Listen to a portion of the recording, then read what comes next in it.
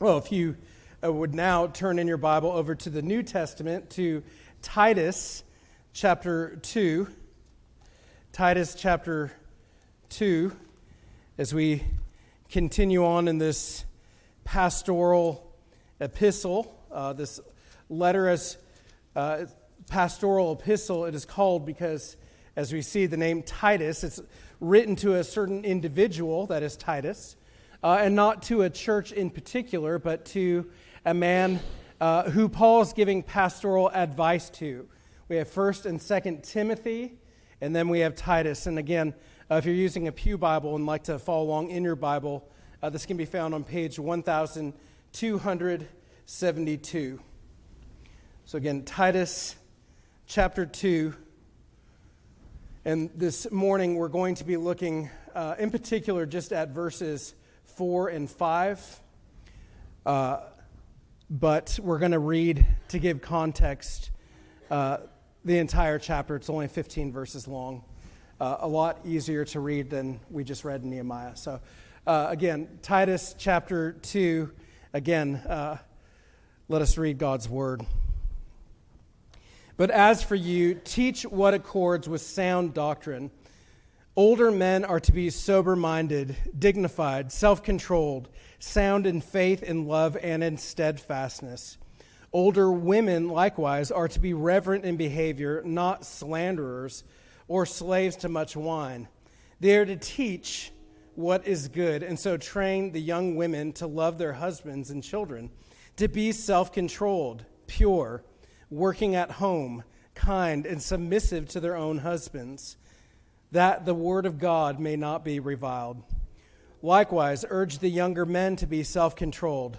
Show yourself in all respects to be a model of good works, and in your teaching show integrity, dignity, and sound speech that cannot be condemned, so that an opponent may be put to shame, having nothing evil to say about us. Bondservants are to be submissive to their own masters in everything.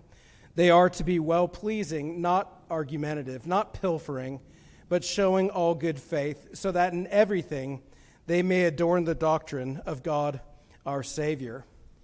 For the grace of God has appeared, bringing salvation for all people, training us to renounce ungodliness and worldly passions, and to live self-controlled, upright, and godly lives in the present age, waiting for our blessed hope, the appearing of the glory of our great God and Savior, Jesus Christ, who gave himself for us to redeem us from all lawlessness, and to purify for himself a people for his own possession, who are zealous for good works.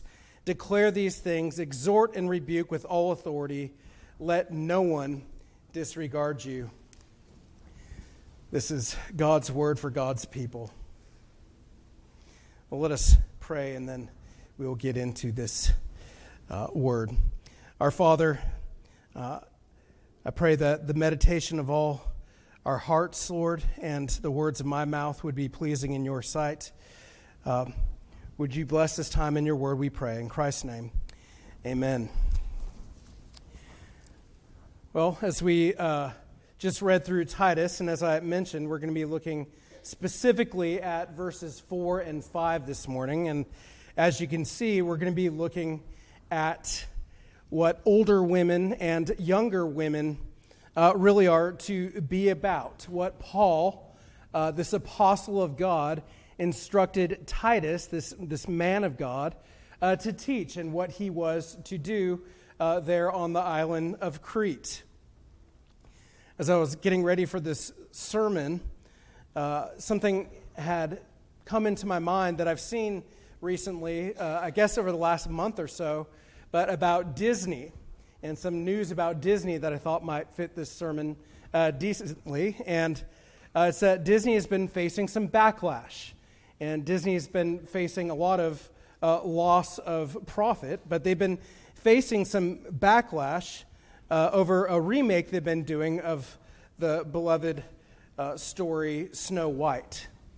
And they're doing a remake. It's, I believe, already been filmed, but the company has had to push the release date of the movie back at least a year. I believe it was 2025 now, that the movie is going to be released, and the news was saying that they've decided to do so because the backlash has been so severe that they've already poured $300 million into the making of this movie, this remake, and the backlash has been so strong that they said that it would hurt the profits that they would make and also the chances that they have to do any spin-offs from this new version of Snow White. Now, the complaints and things that have come about the movie have been the changes, various and vast changes that have been made to Snow White, and they've been made in order to make it more current and, quote, less problematic. Problems for Disney have begun early in the filming process, so this has been going on for months, as the actress who is playing Snow White and who's portraying Snow White has herself repeatedly criticized the original Disney release of Snow White. And she's openly stated that the original story was weird and that it didn't fit with today's gender norms. She's referred to the prince in the Snow White story as a stalker and said that the reality, I'm quoting her now, the reality is that the cartoon was made 85 years ago. It's extremely dated when it comes to the idea of women being in the roles of power. Now, again, we're talking about Snow White. She goes on to talk about her character, Snow White, and she states about, again, Snow White, she's not going to be saved by the prince, and she's not going to be dreaming of true love. She's dreaming about becoming the leader she knows she can be. And again, I just remind us, we're talking about Snow White, this beloved Disney princess movie. But again, she's not going to be looking for love or this man to come and save her. She's dreaming about the leader that she knows she can be. Now, of course, this is just a small snapshot of our culture's continued push to make the normalized, traditional gender roles that can be found in an old tale. Again, Snow White goes back to the early 1800s in Germany. But the kind of gender roles in a fable with a princess and a prince and love between the two and the knight in shining armor and all those kind of things, they're outdated. Perhaps at best they're outdated, and you might be more likely in some circles to hear that if you were to make a movie like this today, that it's intolerant or oppressive or even sexist to make a movie where the princess or the protagonist, the female one, is brought back to life, I guess, because he kisses her. She's sleeping. So it's not Sleeping Beauty, though. Snow White is still sleeping, though. I get them mixed up, but you know the story better than I do. So anyway, well, I don't need to tell you, I don't think I need to tell you all that this is where Hollywood is at. And again, Hollywood basically owns, or Disney and part of Hollywood basically owns all entertainment in our world today and has a massive influence on us and especially on our children. And this is the kind of thing that they are taught and that they are led in here. So I don't think I need to tell you that is where our culture is, but unfortunately, this is where a lot of our church is as well, or at least there are certain people in the broader church that are working tirelessly to advance things by showing that these gender roles and things that we have held to are outdated. And it's time that we have a look at them and get things right. And again, we're going to be looking at verses here that are written by the Apostle Paul, or were written nearly 2,000 years ago, but they're as true for us today as they were 2,000 years ago. And again, this is God's Word, our Creator, who has written these down for our instruction. So again, we're going to look at here in Titus today what it is that older women, we're going to finish with what older women are to be doing. And there's kind of a bridge here into younger women. And when we say younger women here, we're talking particularly about young wives and young mothers. But it certainly has application for those of y'all who are younger, and Lord willing, maybe one day will be a wife and a mother as well. And again, what the apostle tells them that they are to be about, and what the older women are to be teaching the younger women. Now again, Paul was very concerned with how the church was behaving in Crete, how their lives adorned the gospel, is how Paul will put it. Of course, you can't make the gospel better, but we all know, and the Bible states the fact that our behavior really can bring disrepute upon our profession of faith. In Sunday school this morning with the youth, we were talking about forgiveness in the Lord's Prayer, and that fact that the Bible teaches that Christians must forgive. We must forgive, and we must forgive in particular because it shows that we understand and that we have received forgiveness from God. And our forgiveness, even if somebody has really wronged us, and of course people do wrong us, and we do wrong people as well. It's not to downplay the hurt that somebody might feel or even continue to feel, but it's the desire to forgive because we realize that we have been forgiven more by our Father who has forgiven us. So therefore, we're willing and desirous even to forgive this person, remembering again that we have been reconciled solely by the grace of God through his forgiveness in Christ. So, in Crete, where it was well known or infamous for its lax morals and pagans that live there, Paul is letting them know that he wants them to not behave as they had. Again, the believers here in Crete, by and large, were Gentiles. And these were people who are coming from straight Zeus worship and everything else, and everything that was entailed in that. And if you think wild and everything else, that is exactly what was going on there. And these are people who have come to Christ and are not really knowing how they are to live. And Paul is exhorting them to know the gospel, to know about the forgiveness we have in Christ, but to know that believers are to live in a certain way. And first he talks about elders and the need for elders in the church, and he gets to older men.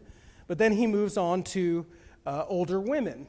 And again, as I said just a minute ago, our portion of Scripture today deals with older women and bridges into younger women. And next week, Lord willing, Matt will go through younger men. And then we'll move on to slaves or bondservants and other people as well. But again, we're going to be looking at women in particular today. Now, this part of Scripture, Titus 2, is sometimes known just for this fact that it talks about women teaching women. In fact, at our church in Arizona that we used to be at, there was a women's ministry that I believe was called the Titus 2 ministry, something like that. And it's just, it's part of Scripture that Hebrews 11, that's about the hall of faith, basically. It's all these examples of faithful people have gone before us. Well, Titus 2, that's that chapter in the Bible that talks about women teaching women. And indeed it does. And again, that's what we're going to be looking at this morning so that we can see exactly what it is that Paul is talking about.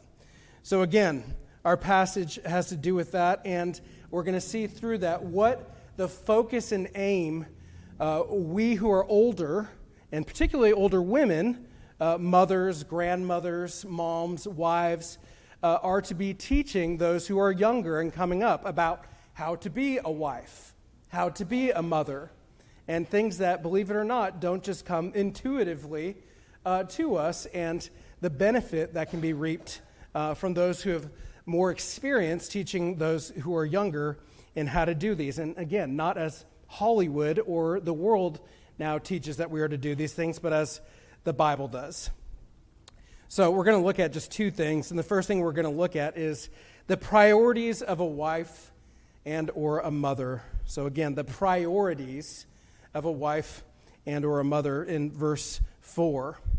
And again, verse 4, starting in verse 3, after talking about that older women were to be reverent, and continuing in verse 3, not slanderers or slaves to much wine, he gets into the reason why in verse 3. They are to teach what is good. And then verse 4 for our passage today, after teaching what is good, and so train the young women to love their husbands and children.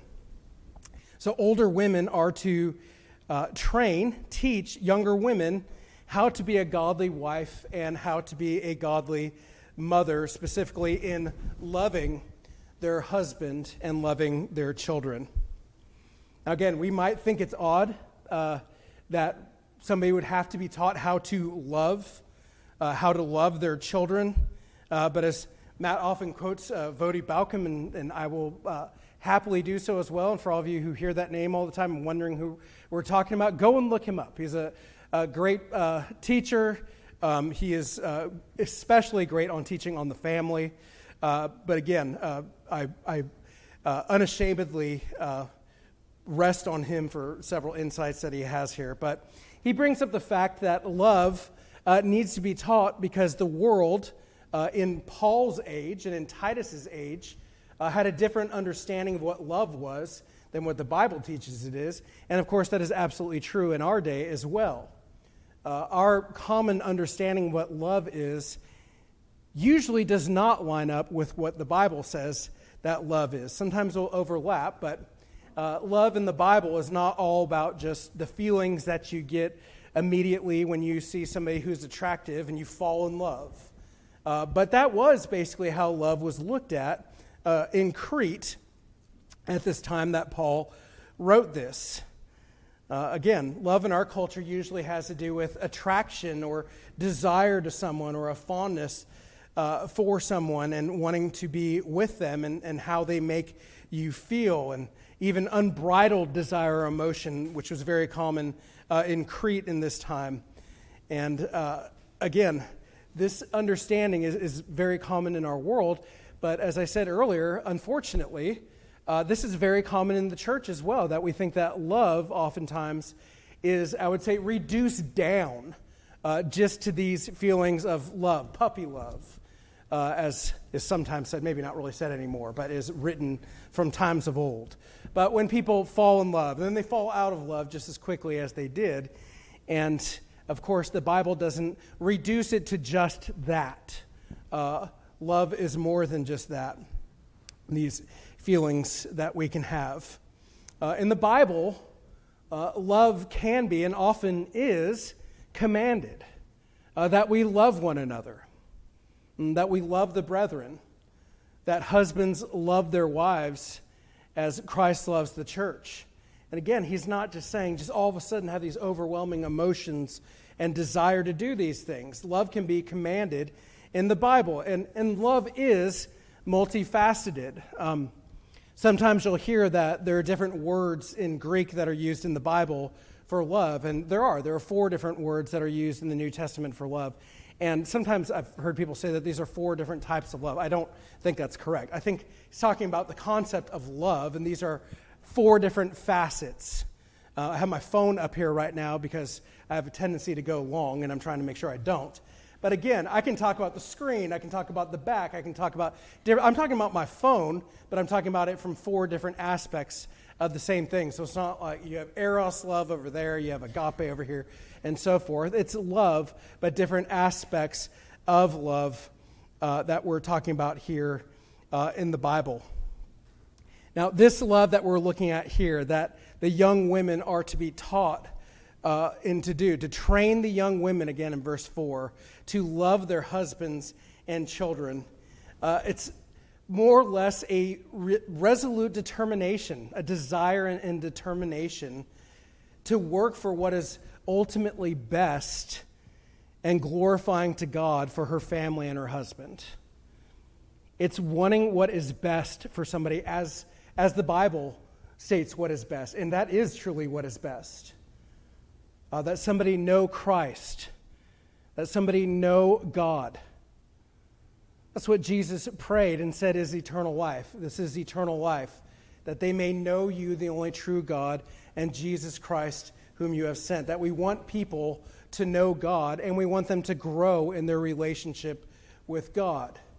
And again, I'd say that a lot of problems that we have in our society today is changing the definition of what certain things are.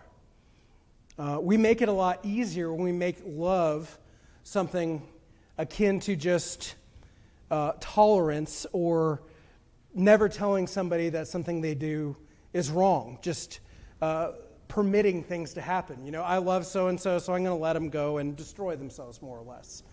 Or we're going to be loving, you go by signs. I don't see them here in Dillon as much, but when we go up to Charlotte and see our friends, right when we turn on the cul-de-sac that our friends live in, of course, we have one of those signs in one of their neighbors' yards that says, in this house we believe love is love and water is life and some other things. Science is real and some of those other things. But love is love, which means nothing at all. We believe that love is love. It's a way of saying, don't you dare tell me that what I say is not love. But again, it's put there just as love is love. It's whatever you want it to be. And in reality, in Scripture, God does not just say love is love. But he also does not just say that whatever we think is love and whatever we feel is love is love. Women are to be about loving their husband and their family. But Paul doesn't just stop there. He's going to go on in a minute to talk about what that looks like, to spell out what that looks like. Before we move on to our second point, I just wanted to say that you probably are aware of this, but nearly half, depending on which research organization you go with, but nearly half, or 50%, of all marriages in the United States now end in divorce. Half of marriages end in divorce. So again, you go to a couple weddings, the odds are that about half of those are not going to continue on. They will end at some point in divorce. And if we have our young women learn from the practice of the culture, and again, unfortunately, sometimes in the church, we'll be teaching them that this wrong understanding what love is, that people get married because they're in love, and after a few years, that wears off. And again, the thrill is gone, and you're there with your spouse, and both the husband and the wife, and maybe there hasn't been infidelity or anything where you could have actual grounds for, or there hasn't been abandonment or abuse or something, but maybe they just agree together that we just want to we're not in love, we both want to go our own ways, and just go our own ways, that's fine. And our children, our younger ones, will see this and think, that is fine, and maybe love is just, it comes and goes. That's not the Bible. That's our culture now. And that has only been legal even in our culture for about 50 years. But again, we need to teach, especially our younger ones, according to what the Bible says and not what our culture teaches it either explicitly or implicitly through what they do. So young women are to be taught and trained how to love their husbands and their children. And then we get to, okay, what in the world then does that look like? It's not obvious, but if we look in verse 5, we see some things. These are not disconnected from what Paul just said. He doesn't say, young women, love your husbands and wives. Now, completely separate from husbands and children. Now, completely separated from that, I want you to do these other things as well. No, these are ways in which one can love their husband and love their children. So these are what he says to do: to be self-controlled, to be pure, working at home. We'll get to that. Kind, and the big one, the main reason why Matt went down and decided to go to Honduras this week, submissive to their own husbands, that the word of God may be reviled. You'll notice Matt, again, oftentimes is gone when we have these big controversial ones. This time he actually had to leave the country to make sure he was gone. But again, we will go through these. And I made sure, I talked with my wife to get a female perspective on some of these things as well, and oftentimes a misunderstanding of what these things actually mean. But we're going to go through these. So first he says that women are to be self-controlled, or older women are to teach younger women to be self-controlled. And self-control was not something that was practiced often in Crete, and it's not something that was even sought after or seen as a positive attribute for somebody or a virtue. Paul, in chapter 1, if you flip over, Paul quotes one of the Cretan poets. If you see in verse 12, when he's talking about there in Crete, and he says, one of the Cretans, a prophet of their own, said, and he's quoting him, Cretans are always liars, evil beasts, lazy gluttons. The main thing is to see what he's quoting their poet there, and he, right after them, verse 13, says, this testimony is true. Paul is saying, yeah, you know what, for the most part, that's true. Cretans are bad.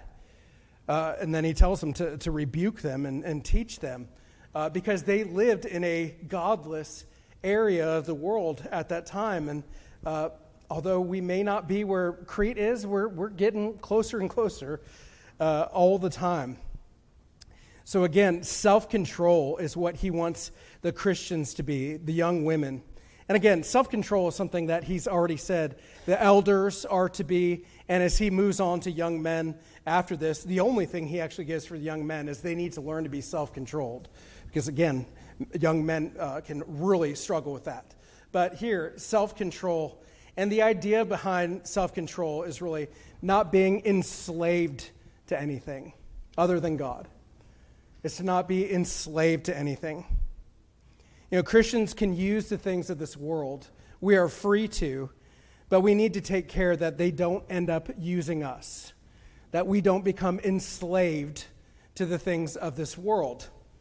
And if you've been here on Wednesdays, Pastor Matt has talked about this, that we have the ability now as regenerate Christians by God's Spirit to say no. A Christian can say no to sin. And a Christian is to be self-controlled. And we are to enjoy and not be enslaved to things like food. I can speak for myself. It's easy to get enslaved to that. We are to use it and thank God, but not become slaves to it. Drink, again, entertainment. Need I say our phones, things that we use, sports. I love football. A lot of y'all know that. I love high school football. I can't believe I've gotten to that point, but I have. I'm glad to. I'm done with NFL and college, and I try to encourage the guys as much as I can and everything else. But football can become an idol. Football is not the most important thing in the world, and it very much can become an idol. And we need to have self-control and everything be in its proper place. You know, Paul talked about this in 1 Corinthians with a church that was very big into how much they could do, and if they were mature, you could do basically whatever you wanted because they knew that these things really meant nothing, and they're talking about really a wrong use of Christian liberty. And Paul quotes what they would say, and they would say, all things are lawful for me. And Paul quotes them and says in 1 Corinthians chapter 6, verse 12, he says, all things are lawful for me, but I will not be dominated or enslaved by anything. Again, the idea is that we use the things of the world and even use them and give praise to God for them. You know, when you eat a good meal or you watch something that's edifying and entertaining or listen to good music, well, praise God. It doesn't say stay away from that. No, praise God. But we all know that we have certain things in life that we tend to get more and more and more absorbed, and it starts to draw us in. And it stops being something that we utilize and something that we kind of need now to get by. And that's what Paul is saying. I do not want you, the young women either, to be like that. And again, by God's Spirit, we do not need to be that way. Secondly, the young women are to be pure. Again, in verse 5, he says that they're to be pure. Now, the idea is not just, I do want to stress, it's not just, it does include this, but it's not just abstaining from sexual immorality. Of course, he's talking here primarily to women that are married and have husbands and even have children. But again, going back to what we've been doing on Wednesday night and the Sermon on the Mount and the Beatitudes, it's not just our outward behavior, but it's our inner person, who we really are. Being pure even in your marriage and even with your husband. You know, sometimes with our youth, but it's with us adults as well. Sometimes purity is thought of as, and I remember even asking this question, but even thinking this, like, well, how far, and you can think of any particular sin you want to, but how far can you basically go before it becomes sin and so forth? And if we're thinking that way, how far can I go before I cross that line? I would say that whole line of thinking is wrong. And that's where we get into legalistic certain little things like, well, how, do I need to wear a denim jumper? And that's what we're saying here for the girls. That's what modesty means. People ask about clothing sometimes. And, the Bible does not say that. Or, can women, is the biggest problem in the world now that women started wearing pants a while ago, and we need to go back to just dresses and skirts. Does the Bible teach that? Well, no, it does not explicitly teach that. What the Bible does explicitly teach is that women need to be modest. So do men. But women need to be modest in their dress. And then women, by the Bible and men, can look, there's room within those boundaries of modesty. You can wear a skirt, a denim jumper, you can wear a burqa or whatever you want and not be modest. Again, it's do you really want to be modest and not just how far can I get away with this until it's sin. Again, seek in your life to be pleasing to God and seek after Him, and then anything that gets in the way of that, push that out of the way. That's the way we should look at things, and not just, I need to stay away from this and that, even though, again, those things can be helpful. But again, being pure, seeking to be pure in our conduct for God. Third, getting to working at home. Literally, it's being busy at the home. Busy at the home. Now, again, the idea here, or I guess I will just say right off the bat, is not so much that young women cannot do any work that is outside the home. In Paul's day, the women would be at home primarily. There would be some women that would work in the marketplace selling things, but primarily women worked at home in this day. And there were a number of people and issue going on where people were at home, but where they weren't working, where they weren't busy working with their children, raising their children, and doing other things. In fact, there were some women who had slaves and others that would do those kind of things, and they had all day to basically do to basically do nothing. And that is what led to serious problems. Is that they would go about and they would cause problems because they weren't busy at their home. Actually, in 1 Timothy again, and Paul, same person writing this, 1 Timothy 5, Paul talking about women who don't have things to do at home. Kind of like some of our kids during summertime or whatever, if they're not have anything to do. But again, he's talking here about women who had been widowed, or young women who had not been married. And he talks about them when they don't have anything to do. He's in 1 Timothy 5, starting in verse 13. Paul says that they learn to be idlers, going about from house to house, not only idlers, but also gossips and busybodies, saying what they should not. So I would have younger widows marry, bear children, manage their households, and give the adversary no occasion for slander. So the problem here, and the point here that Paul is making, is not so much the home, never leave the home, which sometimes this passage is taught this way. It's more that people, and right here in particular, and this could go for anybody, but here it's talking about the younger women, that they are actually busy in what they are doing, and that they are busy, and instead that they're not just going about, flitting about from thing to thing and stirring up trouble. That is the issue that Paul is dealing with. Now, in saying that, I do want to quote somebody who is definitely not some strong, patriarchal, just misogynist man. He's a well-known writer, Christian writer, Kent Hughes. He's been a pastor in the Chicago area in Wheaton, actually, Illinois, near Wheaton College, for a very long time. But he says this about women and younger women, that their focus should be on their family. And I think that he's absolutely correct here. But this is what he says. He says, the apostle without question ranks a wife's obligations to care for her husband and children over her personal benefit or fulfillment. Any woman who makes career status or financial advantage a higher priority in her life than the welfare of her marriage, children, or home transgresses Scripture as well as the signals of a heart sensitive to God's Spirit. So again, like I just said a minute ago about modesty or what women are to wear, there is general principles that are given where women then are, and to see what is modest. And there's actually some room for some disagreement, and there's room for freedom in that area within modesty. Well, here as well, that women are first to have their priority to be on their family and on their children. Now, does that mean that women cannot work outside the home? I believe reading Proverbs 31 and other things, no, it does not mean that. But It does not mean that the home is not important, of course. It does mean that that must be foremost when looking at how we are to have our priorities. Is first and foremost, again, her household, meaning her husband and her children. So we move on then to kind, that the younger women are taught to be kind.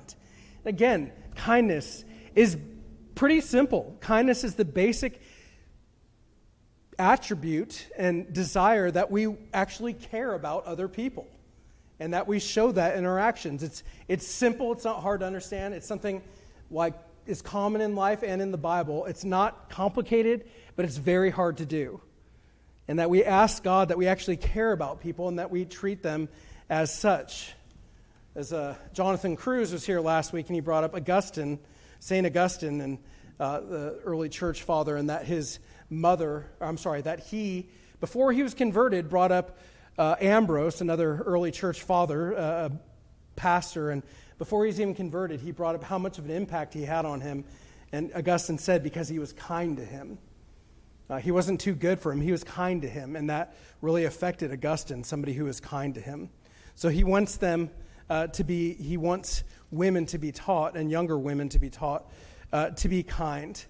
And then lastly, and again, the whole reason why Matt's not here today, but women are taught in verse 5 to be submissive to their own husbands. So plainly put, women are not to lead their household. They are not to be the one who is in front leading the household. Now, this is not culturally, this is not just a cultural norm in those days, which we've gotten rid of, and Paul was just playing to the culture there. When Paul and the Bible speak of gender roles in the Bible, they go back to creation itself. They go back to Adam and Eve, and not to the current situation that they lived in. If we remember, God created Eve as a helpmate, as a helper to Adam. And it's important to remember that. It's brought up in the Bible that Eve was created to help Adam. Now, she and women are not less than a man. When I was talking to my wife yesterday, and some misunderstandings about submission and other things, I must state some of these things about men and women. The Bible teaches that men and women, of course, are different, but men and women, men are not more valuable than women are. Men are not more created in God's image than women are. Women are just as valuable as men are. And women are just as much created in God's image, and as Peter says, they're heirs of the grace of life as men are. However, and this must be stated for our current day, women are not men, and men are not women. Men and women are different. And of course, as you get older and as you get married and if you have siblings, you realize, I'm not just talking about anatomically here, not just physically, but even the way that God has wired us. And again, the submission is not due to the fact, this is not a fact that men are superior to women. Men are not superior to women. But again, it must be stated today in our world, women also are not superior inherently to men. We are equal in our standing before God, but we're not the same. And God has created the male to lead the household and the female, the wife, to submit and support and help the husband in doing so. Now, this is not just saying that the husband gets the final say, although that can be one practical outworking of this. But in a sense, it's also to say that the husband gets the first say as well. And what I mean by that is that the husband is to be directing the family. He is to be, this is our family, this is what we want to do, following the Lord in this direction, and that the wife is to love and support her husband and respect him and even submit to what he says there. Before I proposed to my wife, my biggest question I had for her, well, first of all, I wanted to make sure that she was a Christian. We went to church for years, but still getting to know each other. But then the biggest question I had, and I still remember being at a park in Tempe, Arizona, I was going to say Phoenix, and asking her and saying, because I could feel the Lord since I was converted, calling me to ministry. I said, look, I don't know if God is calling me to be a missionary. I don't think he is as an overseas missionary or anything, but I need to know that if he does call me to something like that not that you're just waiting to do that and you can't, adventure and everything abounds and awaits, but that you will be okay with whatever he calls us to do. Because I do believe that God is calling me to something. And not saying, again, that you are just itching to do this, but are you willing, if that does happen, to do that? And again, this was a make it or break. If she said no, then I would not have proposed. But I did go down to Tucson to talk to her dad shortly afterwards because her attitude was yes. And again, we lived out west, and we live in Dillon, South Carolina now. I used to be asked all the time, how in the world did you get to Dillon from Southern California and Arizona? And I'm very happy to be here. But again, we didn't know where we were going. But that is what I'm talking about when I'm talking about that the husband has the first say. I'm not talking about this domineering, the wife is not worthy of respect, or the man is just this king and he sits on his chair and the wife does everything. That is not what I'm talking about. And I know that this passage has been abused and misused in the past, and unfortunately that is a reality. But we don't take things in the Bible because they can be abused and misused, and then to say, well, the Bible doesn't teach that, and let's go down the Snow White route now. It's all about, levels of power and things that come from Marxism. It is where a wife is to support her husband. That also does not mean that a wife can never disagree with her husband. The husband is infallible. It certainly doesn't mean that. I've certainly been wrong, and all of us husbands in here have been wrong before. But it does mean with Adam and Eve that Adam was the one who was to be leading, and Eve was the one who was to be complementing him. Again, some people don't like the term complementary, but it is a biblical idea that men and women, particularly in marriage, are to complement one another, that God has created us, that women ordinarily are strong where men are weak, and vice versa as well. So again, that the wife be submissive to her husband in the family. Now again, I know that's not a popular thing today, but I will say this. If God has taught us to do these things and he tells us to do these things, where you are going to find joy, where you are going to find happiness, where you're going to find freedom, even empowerment, whether you're a male, female, husband, wife, or single, you're going to find all those things in walking in God's ways, in what he has for you, not going and making your own way and what the world and your sinful flesh tells you will make you happy. Now again, just very quickly, I know there are a lot of women in here who work outside the house. My wife works outside the house for the public school district. This is not saying that women cannot work outside the home. We have people, my doctor here and everything, and people who do great things outside the home. It is saying if that gets to the point where it's my career, and your family is whittling away at home, that could even be for the husband as well, too. The family comes over, the husband is anyway. The family needs to be first, and then in the light of that, we go and live. And can that mean working outside the home? Absolutely it can. But it can also become a problem. So we need to be aware of that. So, lastly, the reason why, and this is very short, I promise you, but is that the gospel not come into disrepute, he says at the end of verse 5, that the word of God may not be reviled.